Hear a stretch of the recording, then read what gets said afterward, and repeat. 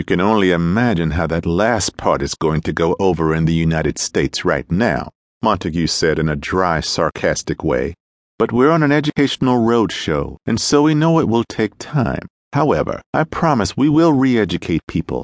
We realize that knowledge of the truth does not always help people change because of their emotions inside, as these come from the subconscious mind or from factors beside the real issue. At this point, Montague returned to his seat and asked for questions, rebuttals, and comments. It was an unspoken protocol in the committee that an underclassman did not speak first, but Leo couldn't help it, and surprised even himself when he raised his hand. President Hutchins pointed to him and indicated he should ask his question.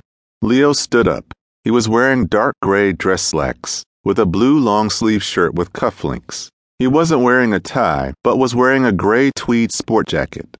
Mr. Hutchins, my fellow students and our esteemed guest, Leo began, I want to sincerely thank you from the bottom of my heart for the courage that it takes to share this information around the world. My comment is more of an addendum to the race question. Also, when you ended your speech, you mentioned 3 words that I would like to shine some additional light on. You used the words, the real issue. The language, perhaps that's where racial harmony goes wrong, of saying to one another, what race are you, surely sparks the mind to confrontation. Words paint pictures in the mind's eye, and the word race is one of a competitive nature. What we need is a word that is of a cooperative nature. Yes, we race in the Olympics, but the 400-year-old race that has been going on throughout the Western world has not been as friendly as those in the Olympic events. In this race, the rules are modified and the track is altered.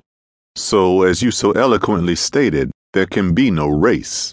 When you ended with the words, the real issue, it reminded me of what my grandfather used to tell me. He would say, listen to people carefully. Listen to the reason they give you about why they can't do something. And then keep asking questions, and you'll hear the real reason.